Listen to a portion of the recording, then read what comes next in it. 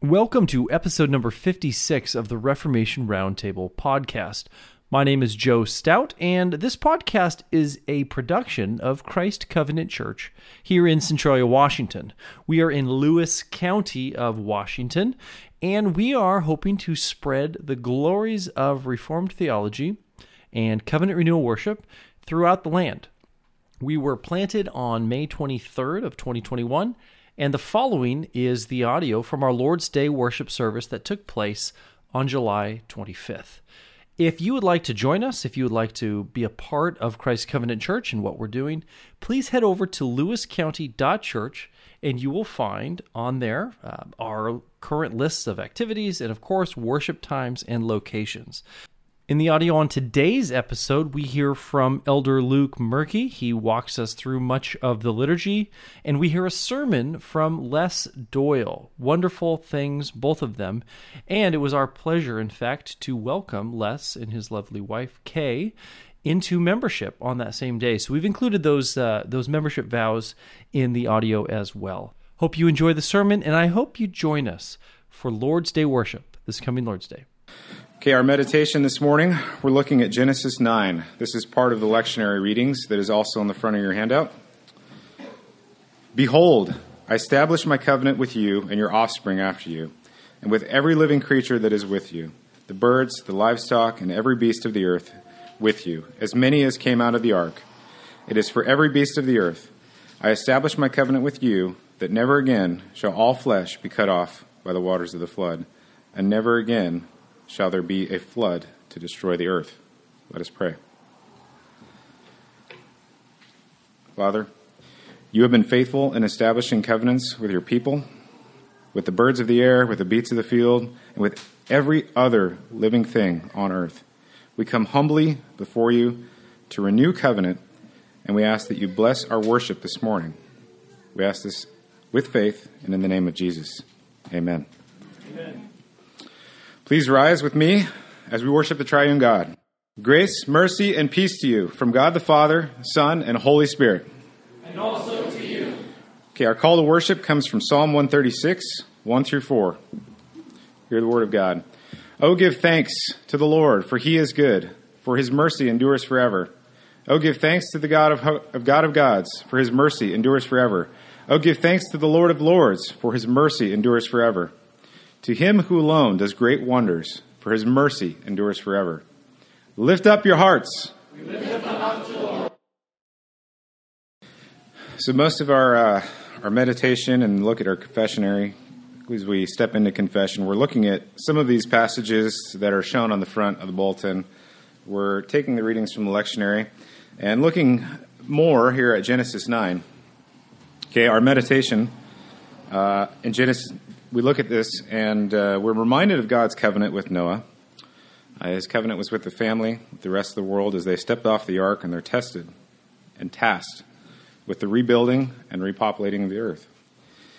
So in Genesis 9, he said, and God said, this is the sign of the covenant that I make between me and you and every living creature that is with you for all future generations.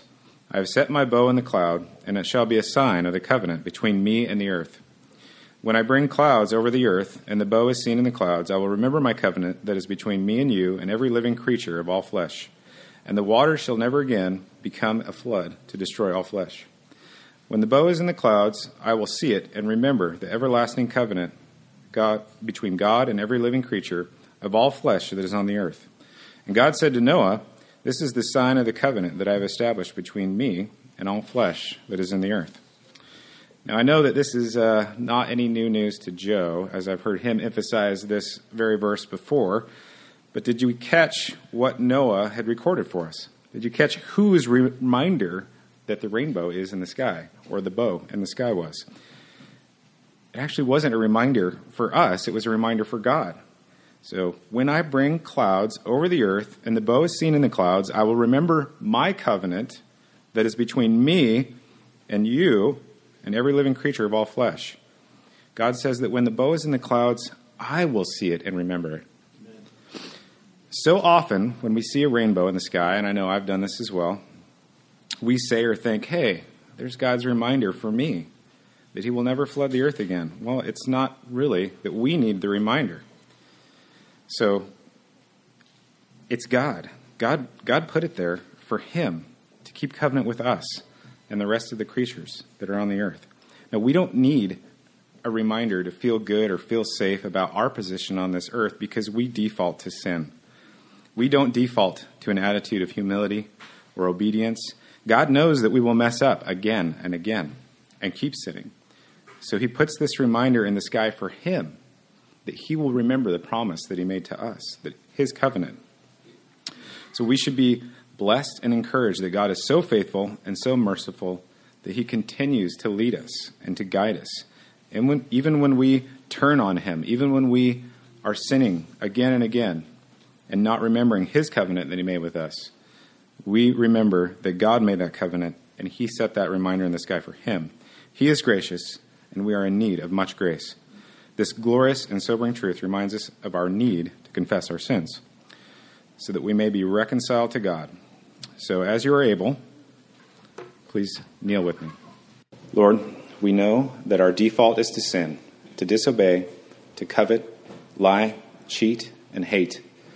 Lord, please help us in our unbelief.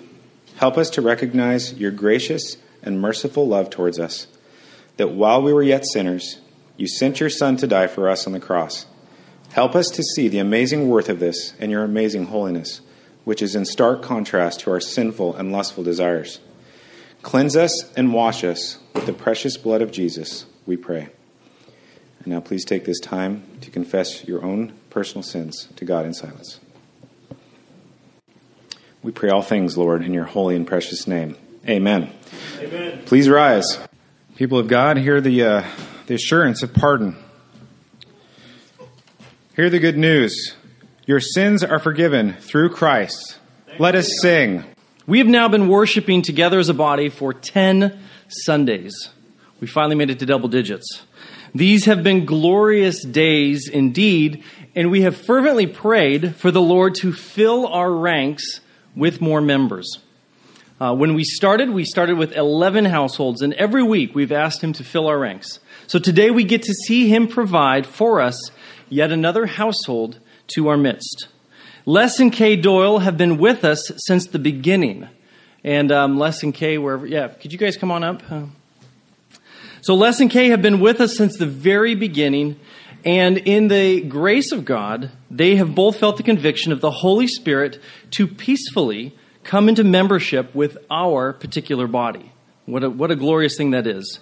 And church membership should be seen as a needed and necessary joy. The author of Hebrews implores us. He says, "Obey those who rule over you, and be submissive, for they watch out for your souls as those who must give an account. Let them do so with joy and not with grief, for that would be unprofitable for you." Church membership marks out who belongs to whom, so that care and shepherding can take place on behalf of the members by the elders and the deacons. Last week, we ordained Luke Murky as another elder here at Christ Covenant Church.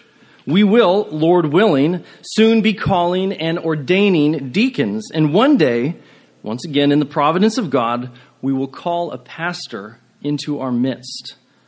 These men will take this office knowing they must give an account. The question is, to whom are they responsible? The answer? They are responsible to those who are marked out by church membership. For the elders to guard and shepherd, we must have a list of names unto whom we are called to give an account. Elders are not responsible for every Christian in a particular town. They're responsible to those to whom they are called to give an account. Church membership is the way the church shepherds the people of God. Members are provided, among many other things, accountability in their lives, as well as a chance to practice joyful submission to their leaders. That actually is a blessing. Likewise, the local church, our particular body, us, we get blessed too. We get blessed when members come in because we have the loyalty of her members as we together strive for peace in our mission to batter down the gates of hell and convert the nations to Christ. So Lesson K, it is with tremendous joy that we welcome you into our midst. As you take your vows, know that there is great rejoicing throughout this room as we are seeing right now in real time the Lord answering our fervent prayers and your fervent prayers for you and for this church. Glory be to God. All right. I'm going to ask you a few questions. Okay, Les, I'm going to ask you the questions on behalf of your household. I'll read through all of them, and you guys can respond with an amen or yes, as you agree. Do you acknowledge yourself to be a sinner in need of salvation by Christ? And do you believe in the Lord Jesus, receiving and resting upon him alone as he is offered in the gospel? Have you been baptized in accordance with his word? Do you swear in the name of God in humble reliance upon the grace of the Holy Spirit to live in a way that is becoming of followers of Christ? And do you swear in the name of God to support the ministry of this church in its worship and work, submitting to its government and discipline while pursuing its purity and peace? Amen. And as to those heads representing households coming to membership as households, at Christ Covenant Church, would you please respond in affirming this agreement with a hearty amen as well? Amen. Good morning, Christ Covenant Church. Good morning. It's an honor to be here for sure, and very humbling to be before you.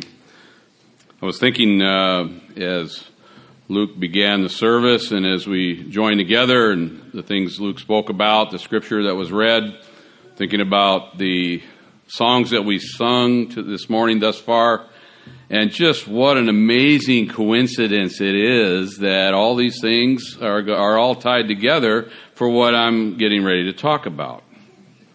Yeah, there's no coincidence, right? That as fervently as I've been praying and trying to prepare for this morning, I know Luke and I know the men, Andrew and Frank and the other folks up here, the folks on the piano, and everybody has been preparing equally as diligently as I have, for sure. And then everybody else here. One of the things that attracted us to this church and this body of believers is the seriousness of the worship here. That it's not cold and calculating, but rather it's real and it matters and it's what we're here to do. That we're here to worship God and to enjoy him forever. That's the primary course. It's not our happiness and all of that. So no coincidence. And the music this morning, as Anna got a hold of me and asked what the topic du jour would be today, Anna spent a lot of time and her and Sarah spent time figuring out which songs might be appropriate for us this morning. And I really appreciate that. It matters, and it's for us, and it's for us to escort the King to his rightful throne on this Lord's Day morning. By way of introduction to the sermon this morning, I want to read a portion of Scripture out of Acts chapter 9. And I'll begin here in verse 10. Now there was a disciple at Damascus named Ananias. The Lord said to him in a vision, Ananias, and he said, Here I am, Lord. And the Lord said to him, Rise and go to the street called Straight, and at the house of Judas look for a man of Tarsus named Saul. For behold, he is praying, and he has seen in a vision a man named Ananias come in and lay his hands on him so that he might regain his sight. But Ananias answered, Lord, I have heard from many about this man, how much evil he has done to your saints at Jerusalem, and here he has authority from the chief priest to bind all who call on your name. But think of this, the Lord says to Ananias from his great throne, in a voice only the Lord can muster and have, he says, But the Lord said to him, Go, for he is a chosen instrument of mine to carry my name before the Gentiles and kings and the children of Israel. Verse 16, For I will show him how much he must suffer for the sake of my name.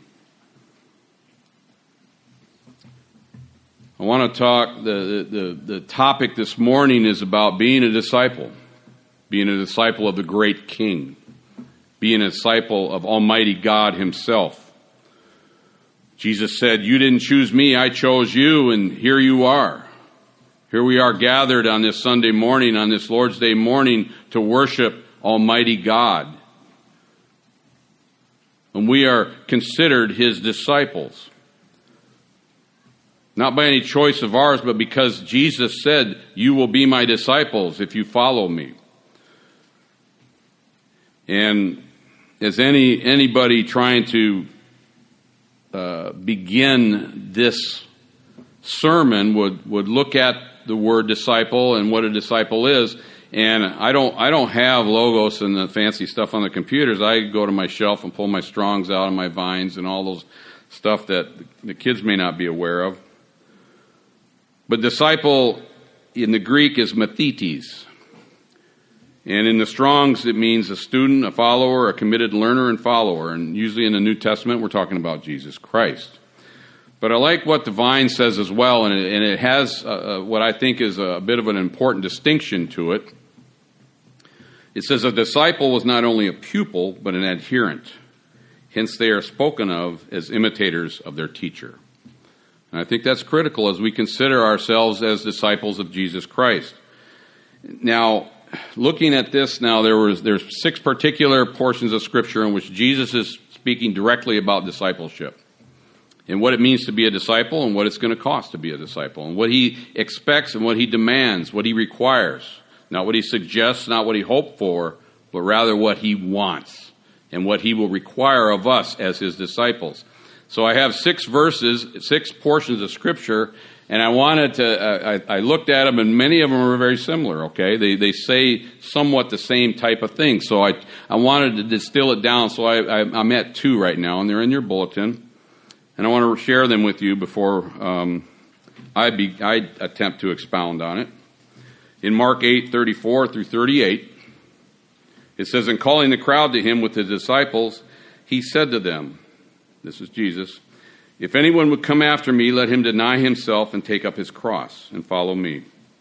For whoever would save his life will lose it. But whoever loses his life for my sake and the gospel's will save it. For what does it profit a man to gain the whole world and forfeit his soul?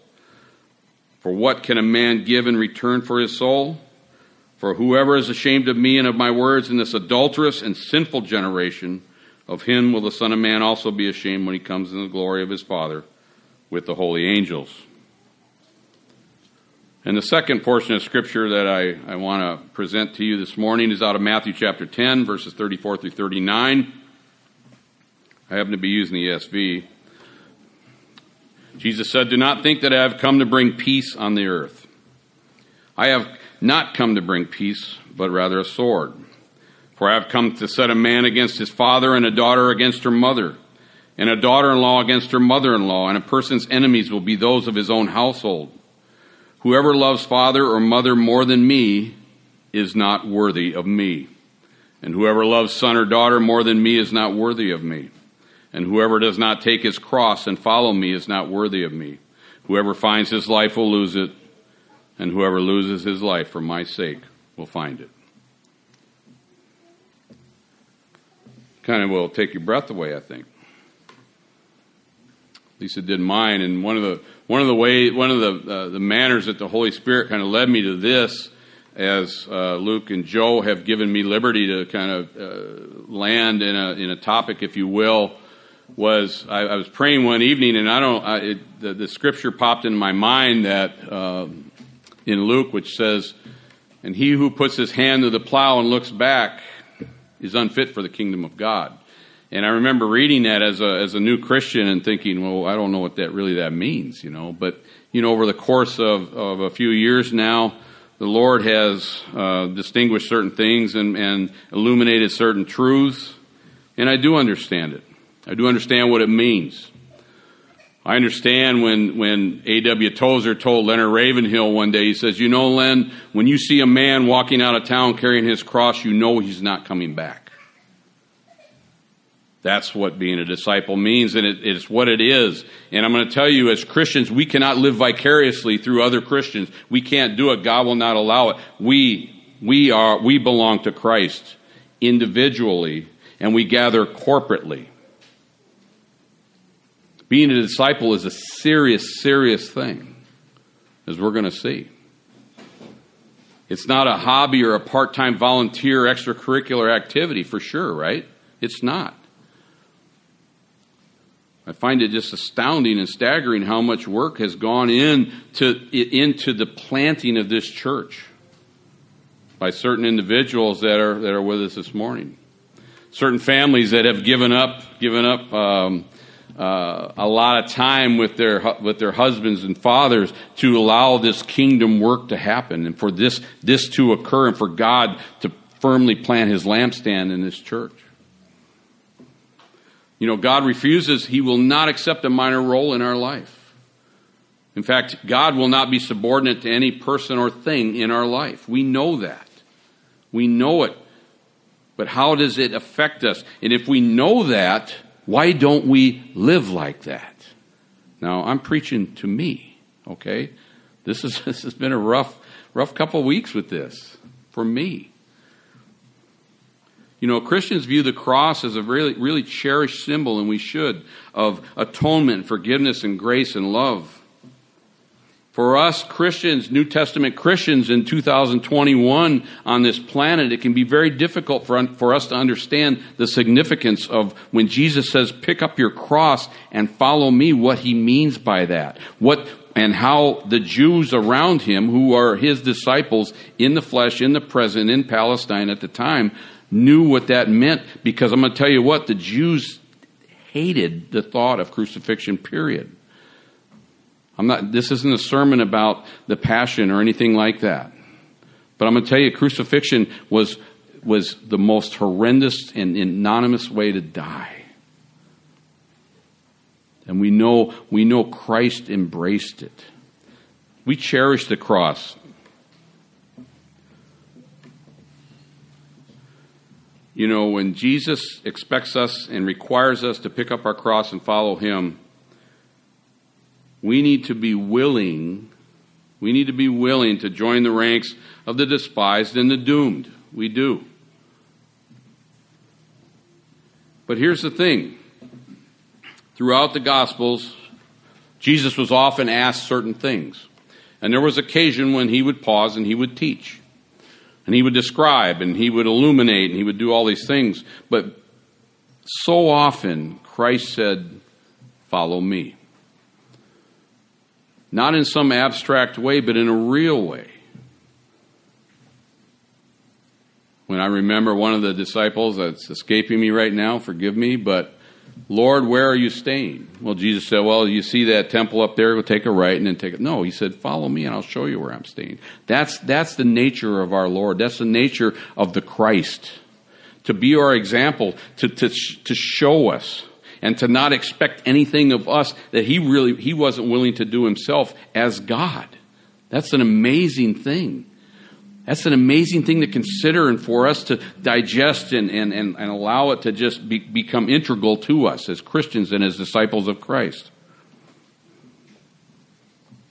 We couldn't desire a better guide for this, for the difficulty that Christ is putting before us.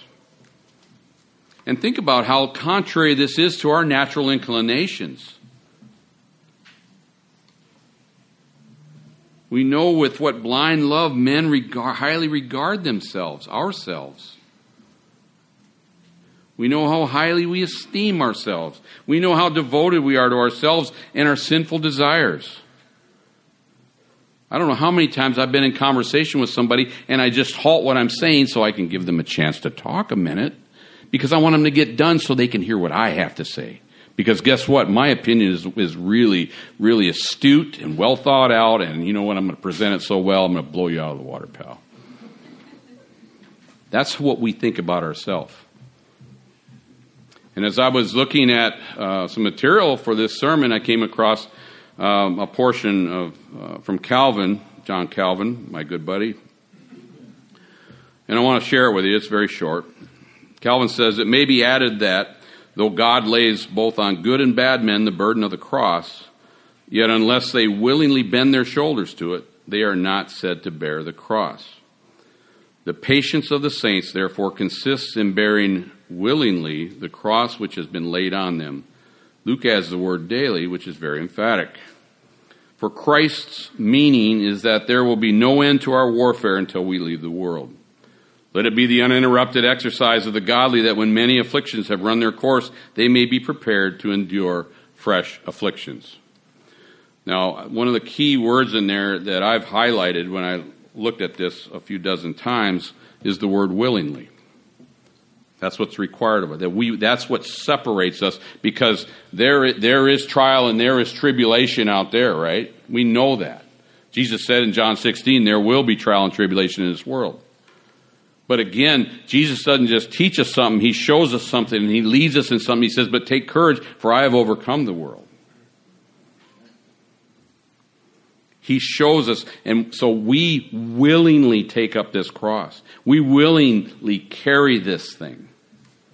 Because we are devoted to our Savior. We are devoted to the King of Kings and the Lord of Lords. The cross is the heart of the gospel, and hearing the cross is a central requirement to discipleship. This is for everybody. This is for Josephine and Ruthie every bit as much as it is for an old guy like me. You know, confessing with your mouth Jesus is Lord and believing in your heart God raised him from the dead, certainly that is sufficient for salvation, right? In Romans chapter 10, verse 9. But that's just the beginning. It's important, and it establishes us. It plants us. It takes us and puts us in a certain direction, a direction that, left to our own device and in and of our own self, we would never choose. One, we don't have the strength, nor are we equipped to do that trail, to do that road, but Jesus sets us on it.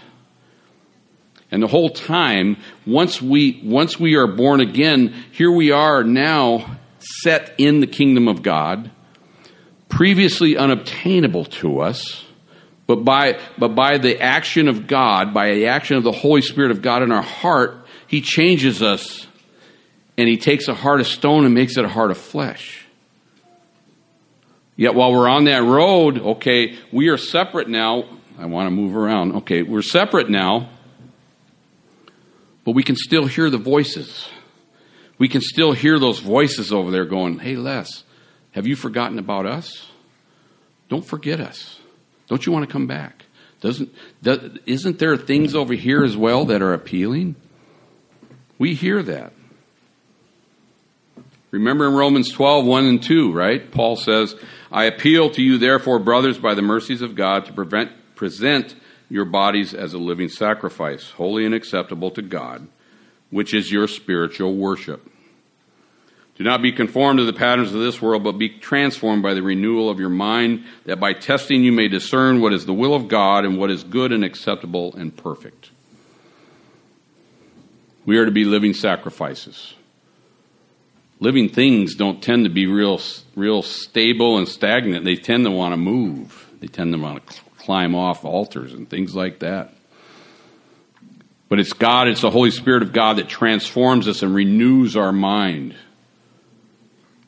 Things that heretofore were just folly to us, that were just ridiculous to even consider, now all of a sudden become so cherished. You know, Jesus he doesn't ask us to just go, you know what, Les, hey, you need to tighten up a few things in your life, pal. That's not happening. He calls us to bear a cross, and I'm going to tell you, bearing the cross separates an admirer from a true disciple.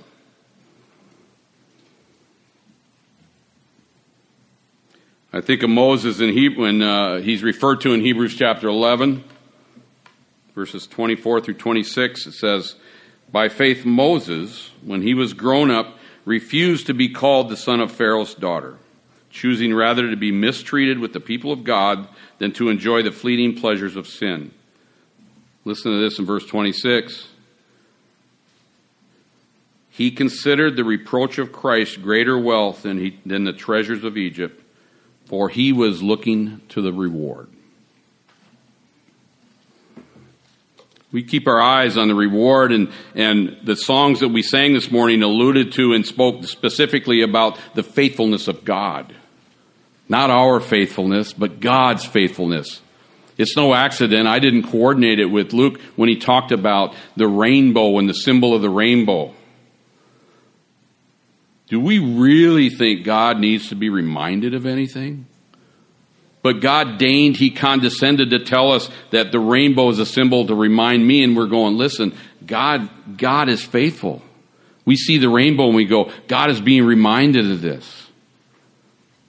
Because he loves us, and it matters to him, and we matter to him.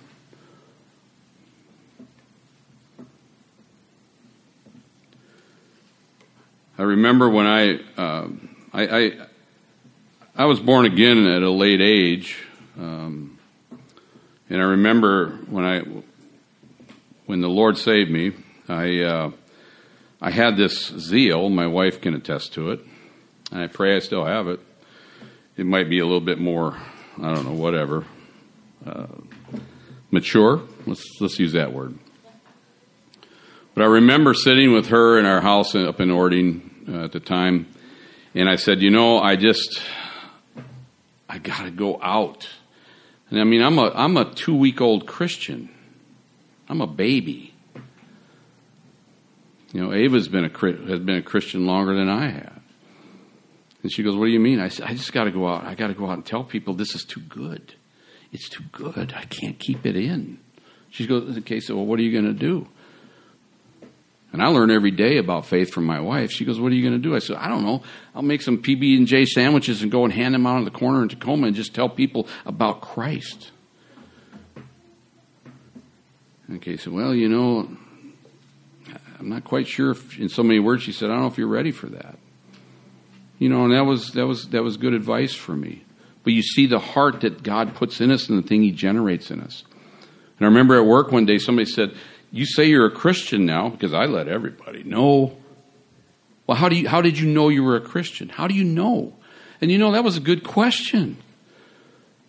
Every one of us in this room, if you haven't had that asked of you, you're going to have it asked. How do you know? Elias, how do you know you're a Christian?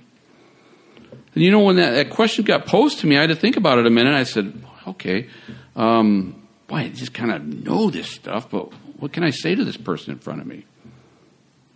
I said, there was a moment in time, I had to think about it, because how can I articulate this? How can I share this?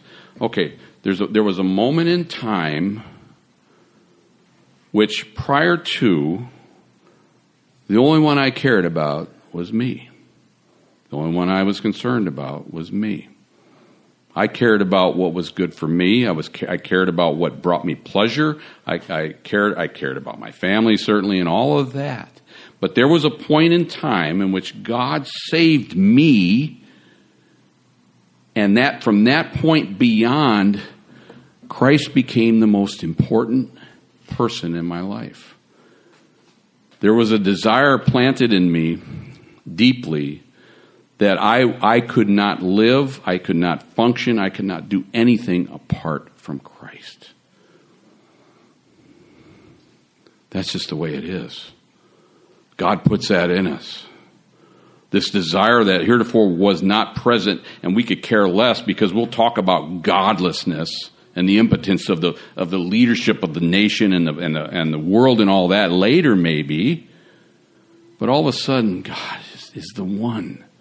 He's the one we cherish more than anything. You think about it. We understand it in this room when Jesus says you must hate your father and your mother for my sake. We know what he means by that because we know how much Jesus treasured the law and how much and what he felt about honor thy father and thy mother. We know that Jesus wasn't mandating something contrary to that, but we understand what he meant. He said, I will couch no subordination to anything or anybody, even your own spouse, even in your own children. I am the one. When we think about the traditional Moravian cry, may the Lamb who was slain receive the reward of his suffering. Jesus is the preeminent one. He is the priority in our lives now. And that's the way it should be. And I remember before I got saved, when my wife got saved, I thought about, I tried to think about it in non-kingdom and non-Holy Spirit terms. Well, what's that mean and what's it going to cost, kind of what's this cost thing? And I went, God, how can I love this person, Jesus, more than I love my wife? Because won't I be abandoning her? Won't I be making her second?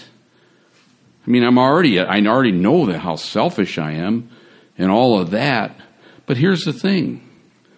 Look at what happens to us when we devote everything about us, all of our energy, all of our heart, all our desire, all our love, all our worship, everything to Christ. Look at how that manifests itself in who we are. Because when we talk about discipleship, there's a lot of things that make us look like doormats, right? But that's not the case. But see, nobody out there knows that. When I say out there, I'm talking about the world, and I'll talk about that in a little bit, but they don't know, they don't understand that. Paul said in Corinthians, the message of the cross is foolishness to those who are perishing. They don't know. They don't understand it, nor can they understand it. It's all folly and foolishness to them. So what does it mean to take up your cross? And let me begin by telling you what it doesn't mean, okay? It doesn't mean the burden of carrying a strained relationship. Okay? That's not taking up your cross. It's not the burden of carrying a thankless job. My boss is mean to me. I hate what I'm doing. But, it's my cross to bear. No, it's not that either. It's not the burden of carrying a physical illness for those of us who do suffer affliction, right? That's not our cross. Now, is it important that we put our trust and faith in Christ? Absolutely. Is it important how we respond to these things as they're presented to us? Absolutely. I'm not nullifying that or diminishing that. But that's not picking up our cross. It doesn't mean to patiently bear the aches and pains of everyday life. When Thad tells me how much Aaron snores, that's not his cross to bear, man. And I'm kidding, by the way. That's not our cross to bear. Fundamentally, bearing our cross means to what? That we must die to ourselves. That's what it means. In simple terms, straightforward. It means that we must crucify our own interests. That our interests are not ours anymore. Remember, the Bible tells us we are not our own. We've been bought with a price. Paul said in Philippians 1:21, for to me to live is Christ and to die is gain. There's a lot of Paul in this sermon today because the Holy Spirit had his fingerprints all over Paul, had his hands all over him, squeezing him and moving him.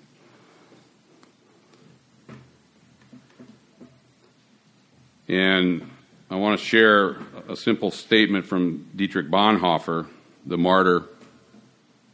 He said, the cross is laid on every Christian. When Christ calls a man, he bids him come and die. And following Jesus to Golgotha is not some annoying detour. It's our main road. It's our main road. And how different is this? How different is this truth than what the typical gospel presentation may look like? Jesus loves you and has a wonderful plan for your life. I'm not mocking that. I'm not, because it's true. But can you imagine if that was just it? If I talked to some young person and said, Jesus loves you and has a wonderful plan for your life, all you got to do is put your trust and faith in him. Well, I'll do that. I'd be a fool not to. And they do, and right out the gate, something hits them. Where's this guy Jesus, that bald dude was telling me about a couple days ago? I just got this diagnosis, and man, it's not looking good. Where is this Jesus person? Can you imagine an evangelistic encounter that included come, follow Jesus? You may face the loss of friends, family, reputation, career, and even your own life. How's that going to go over? Probably not too well. And I want to pose a second question. What will it cost to be a true Christian, a true disciple of our Lord Jesus Christ? And it made me think about a quote I remember from J.C. Ryle. He says, "A religion that costs nothing is worth nothing." So there are some costs involved to following Christ. We need to pick up our cross daily and follow Him, but there's costs involved, and let's consider some of those. It will cost us what? Our self-righteousness, okay? Which we're so fond of, which we like to point out to others, which we like to laud over other people. It will cost us our self-righteousness, and I think of Isaiah 64, verse 6, where most of us are familiar with that verse. "We have all become like one who is unclean, and all our righteous deeds are like a polluted garment. We all fade like a leaf, and our iniquities, like the wind, take us away." The cost of our own righteousness includes the cost of our own morality. The operative phrase here being our own. Okay? And we must willingly give it up. When we are the standard of truth, when we are the standard by which everything around us is measured, no bueno, no, not good. Not good. Because I know all kinds of traps and pits that I can put myself in, because I rely on myself and what my standard is. Remember the last sermon I preached, I made it used as an example when we elevate ourselves because our sin doesn't quite look so bad on someone else. You know, the old "I may be a drug dealer, but I give everybody a fair count" thing. Those are the standards by which we would measure ourselves. But we got to give that up.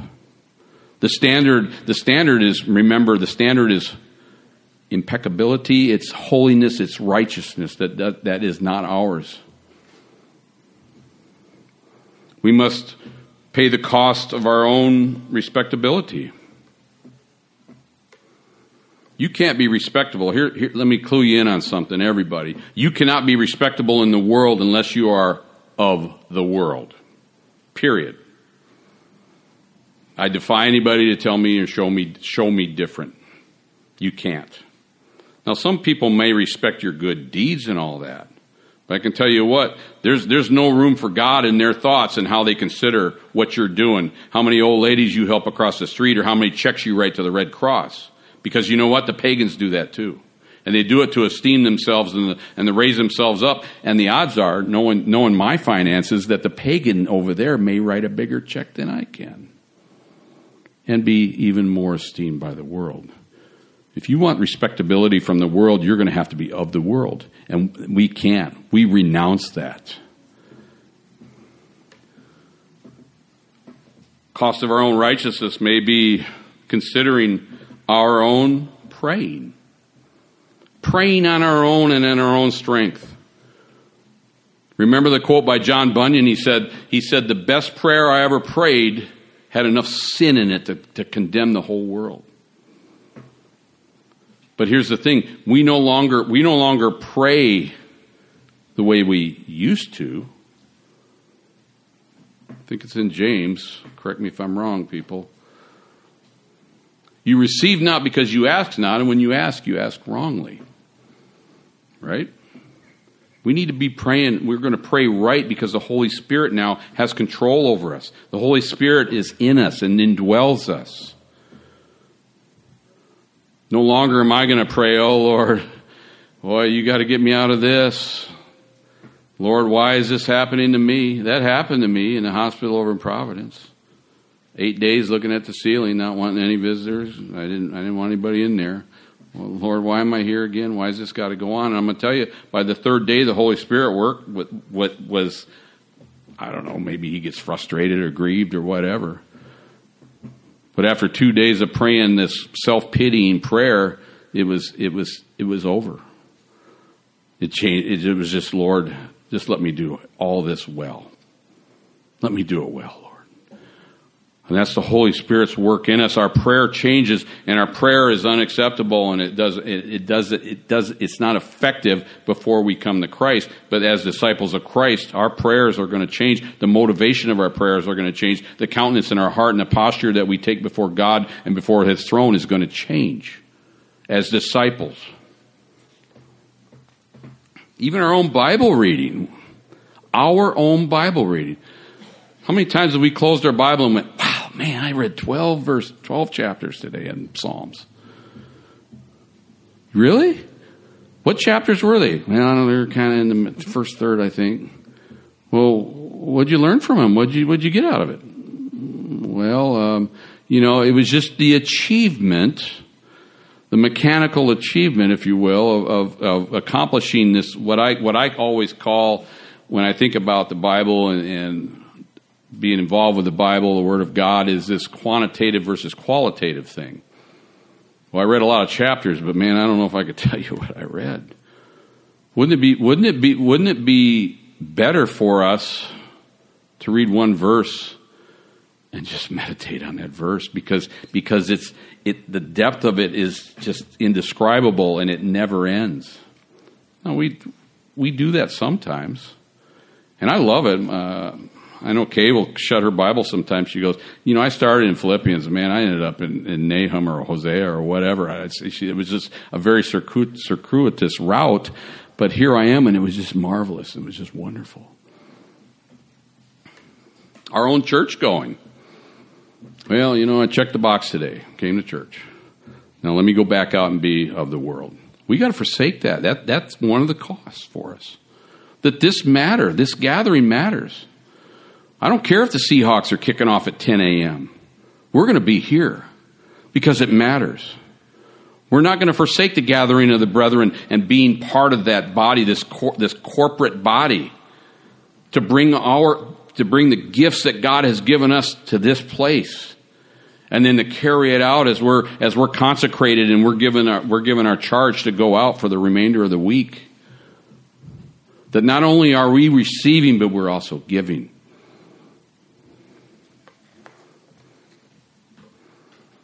I remember that description of heaven and hell, where hell was described as this really long buffet table full of food. And there were all these people around it in hell, and they were all emaciated and they were wasting away because none of them had any elbows. And they couldn't get the food to their mouth. So then we switched the scene to heaven. And there's this long table there, and everybody looks healthy and fit. And you look and you go, wait a minute, they don't have any elbows either. What were they doing?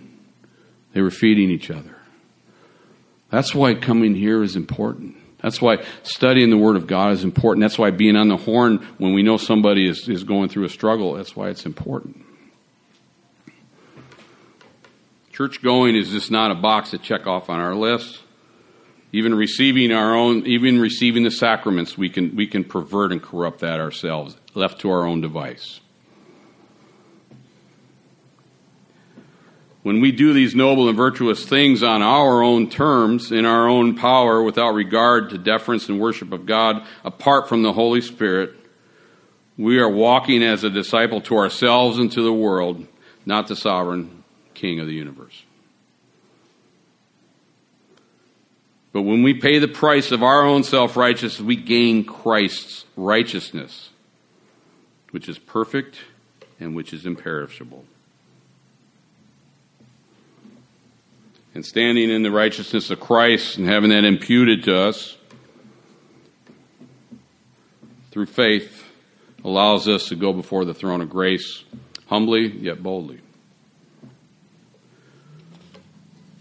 Being a disciple of Christ will require us to give up these pet sins that we like to hang on to.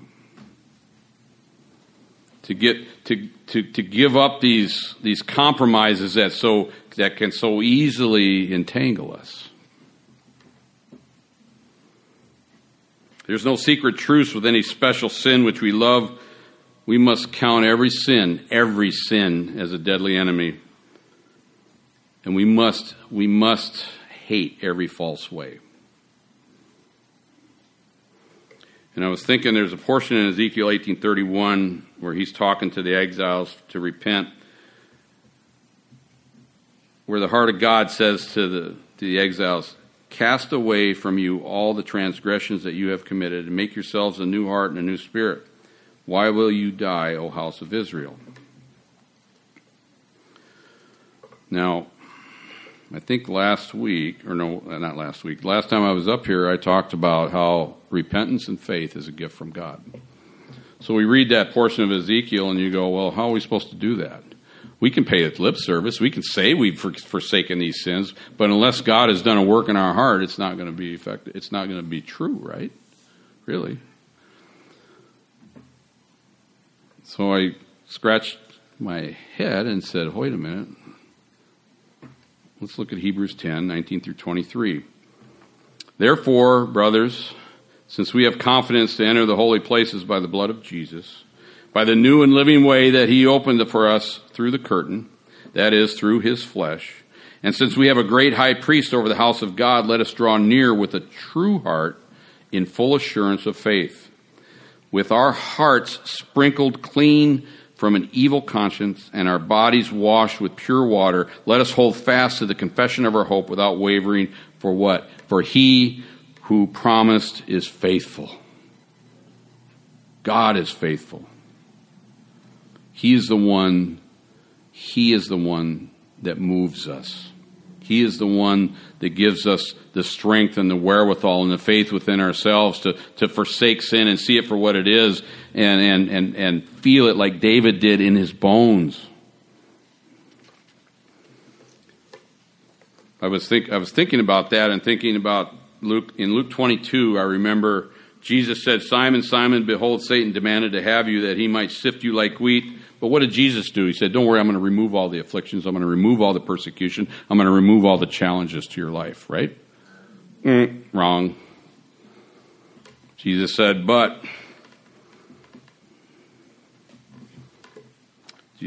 I have prayed for you that your faith may not fail. And I'm going to tell you, Jesus told that to all the disciples. I pray for you all that your faith may not fail. What do you think's happening right now? What do you think's happening right now in the heavenlies? Remember Daniel chapter 10 when he was praying so fervently and fasting because he lamented the fact that a lot of the exiles didn't want to go back to Jerusalem. They were kind of happy in Babylon, right? And God dispatched an angel to go encourage and reassure Daniel. But Daniel ended up fasting and praying for 21 days. And then on the 21st day, all of a sudden, the angel shows up and Daniel sees him and he falls as if dead before this guy. And the angel says, hold on, Daniel. God sent me to you to tell you that on the day you hit your knees and on the day you began your fast, things began to move in the heavenlies as a response to your prayer. But I got detained by the prince of Persia. And in fact, God sent Michael to take care of that prince. And now here I am. God, Jesus Christ himself intercedes for us. And he is praying for our faith. Because this is hard stuff, this discipleship. And being a disciple, you go, ooh, boom, this is hard. But Jesus says, I pray for you that your faith will not waver, that it will not be shaken, that you will trust in me.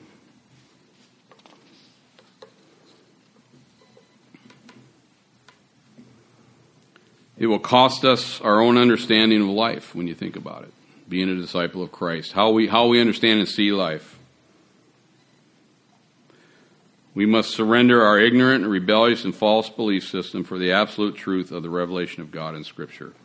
Now, for me, how I understand spiritual warfare, I try to think of it in a big and grand sense, but I also try to think of it in specifics as well. And for me, one of the lines in which the battle is being raged nonstop is the war for truth. Because we are inundated in this world with false belief systems. We believe certain things. I don't know how many men and women I've dealt with in recovery who heard from the first day of their life until they finally left home, you are worthless and you will never amount to anything. Now, when the person in your life whom you as a young one should be able to trust with all their heart hears that over and over again, it ceases to be, what's the point, ceases to be a question, and what's the point becomes your mission statement. Well, what's the point? That's the war. Because the lies are pervasive. The narrative out there wants to cajole and corner people into believing that the only answer for them is the government. The government which consists of a bunch of godless and impotent people. But we have Christ. He is the one who tells us what life is and what life means, what true life means. 2 Corinthians 10, 3-5. For though we walk in the flesh, we are not waging war according to the flesh. For the weapons of our warfare are not of the flesh, but have divine power to destroy strongholds. We destroy arguments and every lofty opinion raised against the knowledge of God and take what? Every thought captive to Christ. And of course, in John 8, Jesus said, if you're truly my disciples, you shall know the truth, and the truth will set you free.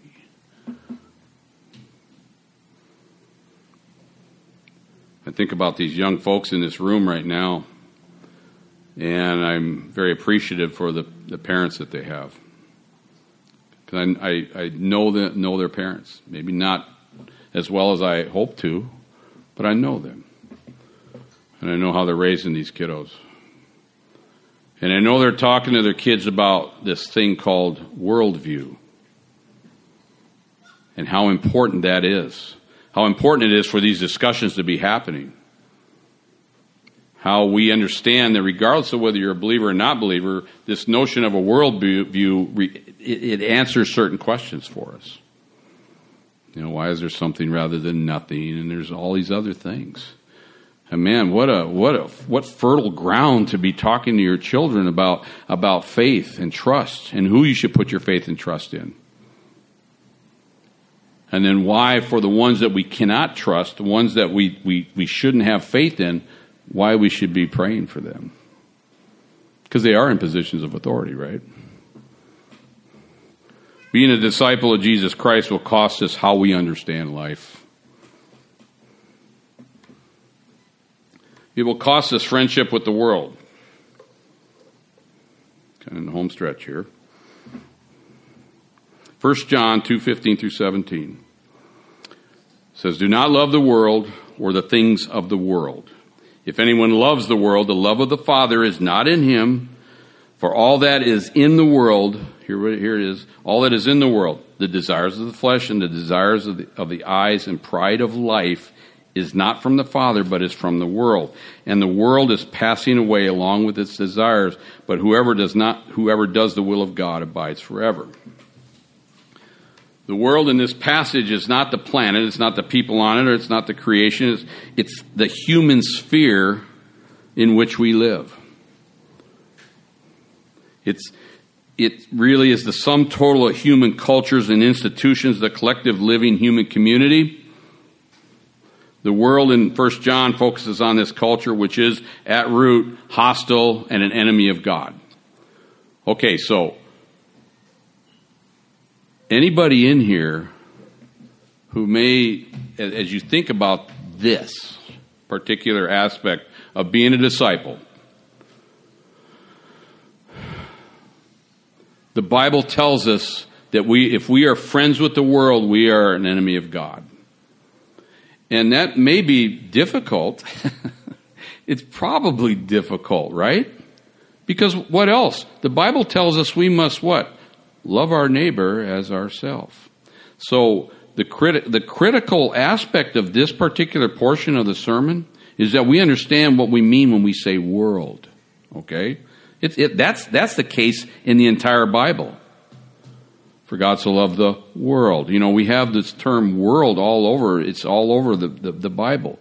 We want to understand, and it's important that we be precise when we define that. So what I'm going to do, for the sake of time, is I'm going to invite anybody in here who doesn't quite understand why we should hate the world, why the Bible tells us and encourages us to hate the world. I would have you talk to your folks. And I'm not copping out. I'm not passing the buck. But you know what? That's a conversation so worthy to have, because it's so important. Because we can have such a misunderstanding where we hate the world and we begin to hate the people in the world. Remember, our war is not what? It's not against what? Flesh and blood. It's against the forces and the principalities and all those things behind that cause this behavior. And I was thinking about the world, and of course, I was thinking about how the world feels about our Lord. And you're familiar with this passage in Isaiah 53, just 3 verses here. It says, "Who has believed what he has heard from us, and to whom has the arm of the Lord been revealed? For he grew up before him like a young plant and like a root out of dry ground. He had no form or majesty that we should look at him, and no beauty that we should desire him. He was despised and rejected by men, a man of sorrows and acquainted with grief, and as one from whom men hide their faces. He was despised, and we esteemed him not." Talking about our Jesus, the Messiah, the one who was going to come and allow himself to be nailed to the cross, that he was destined for. This most horrific thing that the Jews saw as one of the most terrible thing that could happen to somebody. Have you ever come up to an off ramp where there's somebody out there with a sign? With a sign holding up, "God bless you, I need help," whatever, and you find it very difficult to look at them and make eye contact with them? That's what's being talked about here in Isaiah. They saw the Lord being persecuted, being ridiculed, being spit upon with a crown of thorns, and they hid their face from him. They didn't even have the courage or the wherewithal to look at him. Just like sometimes if we don't look at that person over there, we can almost convince ourselves that they're not really there. Psalm 69, verse 4, King David laments this: "More in number than the hairs of my head are those who hate me without a cause. Mighty are those who would destroy me, those who would attack me with lies." And then we fast forward to the New Testament, because as much as David wrote those words down, we know it's the Holy Spirit of God who wrote those words in Psalm 69. In John 15 and verse 20 and then verse 25, Jesus said, "Remember the word that I have said to you. A servant is not greater than his master. If they persecuted me, they will also persecute you. If they kept my word, they will also keep yours. But the word that is written in their law must be fulfilled. They hated me without a cause." The world will always seek to lead you away from God, always.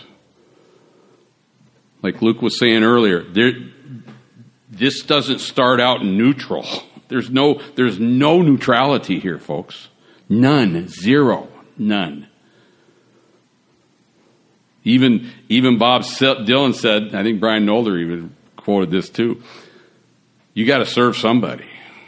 Maybe the devil, maybe the Lord, but you're going to serve somebody. There's no neutral ground. There's no Switzerland when we talk about theology and doctrine. None.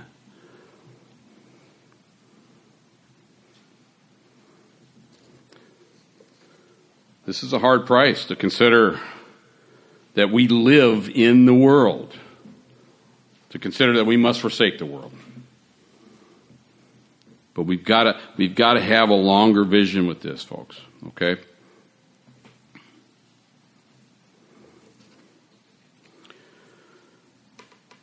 As we talk about my last cost here, if you will,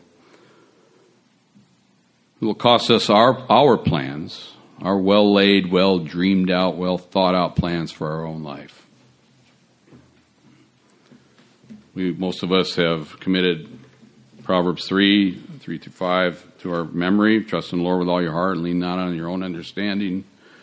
In all your ways acknowledge him, and he will make straight your paths. Be not wise in your own eyes. Fear the Lord and turn away from evil. It will be healing to your flesh and refreshments for your bones. When we think about the dreams of an unbeliever, they hinge upon their understanding and the standards that the world uses to measure success. And I'm not going to belabor that. We are Christians and we live in tension with the world. That will never not be.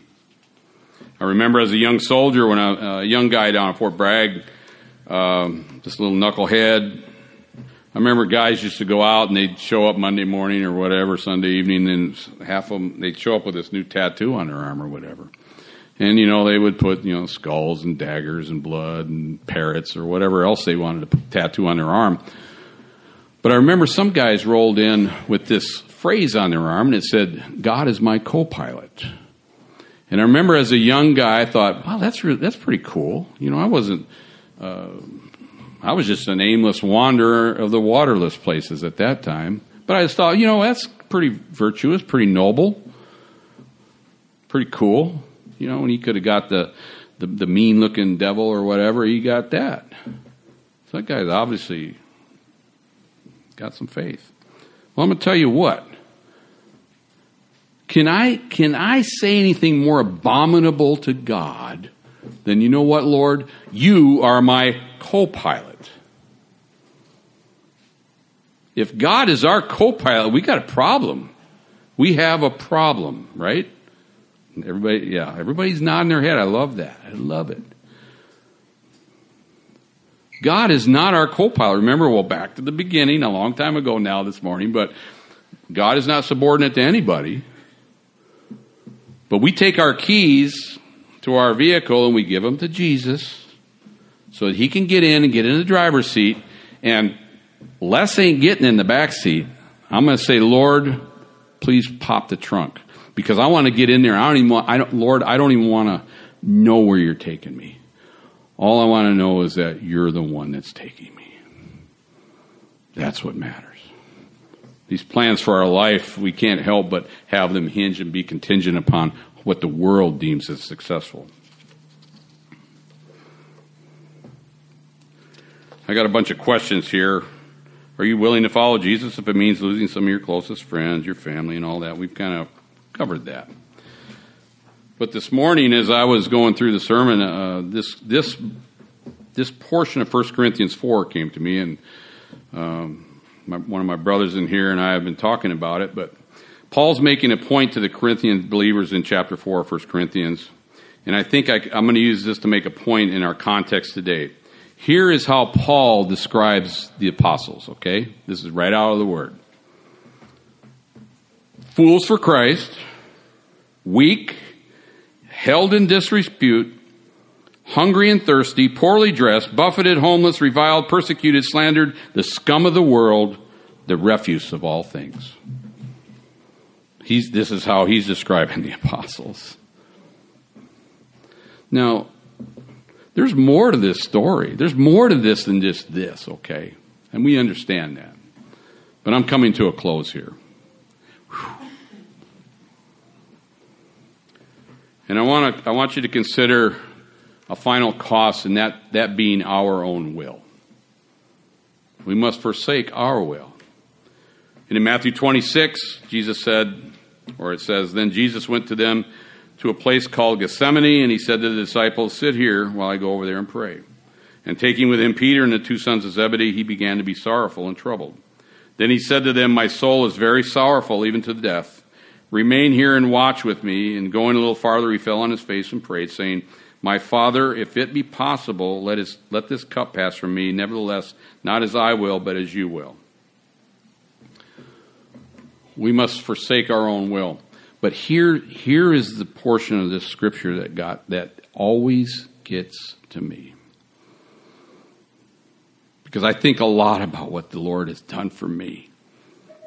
I can't help it. Nobody in my life saw this. Saw me up here talking to you, beautiful brothers and sisters. But here's, as we go on in verse 40, here's what happened.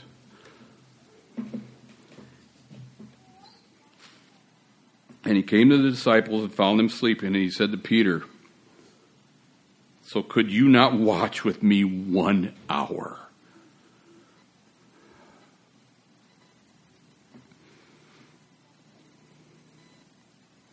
My soul is very sorrowful, even to death. Remain here and watch with me. Could you not watch for 1 hour? That just crushes me, because I hear it and it resonates in the hollows of my mind. Jesus, I'm your man. I will do it. I will follow you. But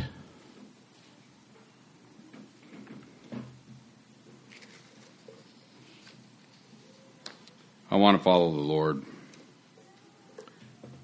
And I know there's been so many occasions in which the Lord has kicked me and said, "Can't you even watch for 1 hour?" Heavenly Father, we thank you for this Lord's Day morning. And Lord, we thank you for your promises and what being a disciple of you means. We understand that the difficulty of it. We understand that there is no accomplishment, that there's no achievement. We understand, Lord, that you told us specifically and directly that apart from you, we can do nothing. So, Lord, we honor that and we receive it. But, Lord, we are also uplifted by it. We think of how Paul told us to work out our salvation with fear and trembling, because or for it is God who works in us both to will and to work for his good pleasure. Lord, you are working in us, and there can be no finer thing, there can be no more cherished thing. Lord, we truly thank you, and we praise you on this Lord's Day. We worship you, we lift you up, and we give you all thanks and praise. We pray it in the name of your beloved Son, who is our Lord and Savior, Jesus Christ. Amen. As we approach the pinnacle of this covenant renewal worship service, think about what we've just been through. God's called us into his presence. And when we got into his presence, what was the first thing we thought of? We've got some sin to confess. But Jesus, in his marvelous grace and mercy, promises to forgive every sin as far as the east is from the west. And in the Old Testament, that was called the sin offering. We brought our sin offering, and in the Old Testament, those could never fully cleanse, but now they can, because Jesus is our one sacrifice once and for all. And then in the Old Testament, the next thing that would happen, you'd present your sin offering to the Lord, and the next thing was the ascension offering.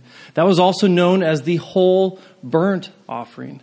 That whole burnt offering was lifted up to God as a display that we are all in. We are completely devoted or consecrated to God. And God smelled that whole burnt offering, and he remembered.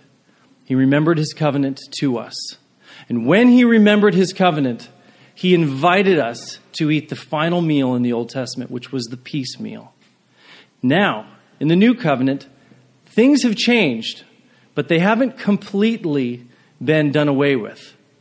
Now we have the perfect sacrifice, Jesus, who calls us into his presence, cleanses us from sin, consecrates us, and he brings us, makes us worthy to be living sacrifices, to ascend unto our Father in heaven.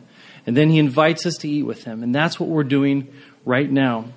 As Luke reminded us this morning, the primary purpose of the bow in the sky is to remind God. And the primary purpose of this meal is a meal of remembrance. We are remembering the death and resurrection of Jesus, but God is remembering his covenant to us. He's remembering that he put his name on our heads through baptism. He gave us new lives. He has set aside the old and given and breathed life into our dead bodies. And he feeds us with the body and blood of his Son. We can remember and believe when we eat the bread and we drink the wine that we are proclaiming his victorious death and resurrection until he comes again. So for all who have been baptized into Christ, come and welcome to Jesus. Would you stand for the charge and the commission? The charge is this: as you go back out into the world, having been fed with the body and blood of the King, reject all of the world and everything it offers as gospel. The world offers a false gospel. Everything it offers is death. But Christ the King is life unto all who trust in him. And so take up your cross, follow after Jesus, and do not despise whatever he gives to you. Here's the Lord's benediction. For this reason I bow my knees before the Father, from whom every family in heaven and on earth is named, that according to the riches of his glory, he may grant you to be strengthened with power through his Spirit in your inner being, so that Christ may dwell in your hearts through faith, that you, being rooted and grounded in love, may have strength to comprehend with all the saints what is the breadth and length and height and depth, and to know the love of Christ that surpasses knowledge, that you may be filled with all the fullness of God. In the name of the Father, and the Son, and the Holy Spirit, amen.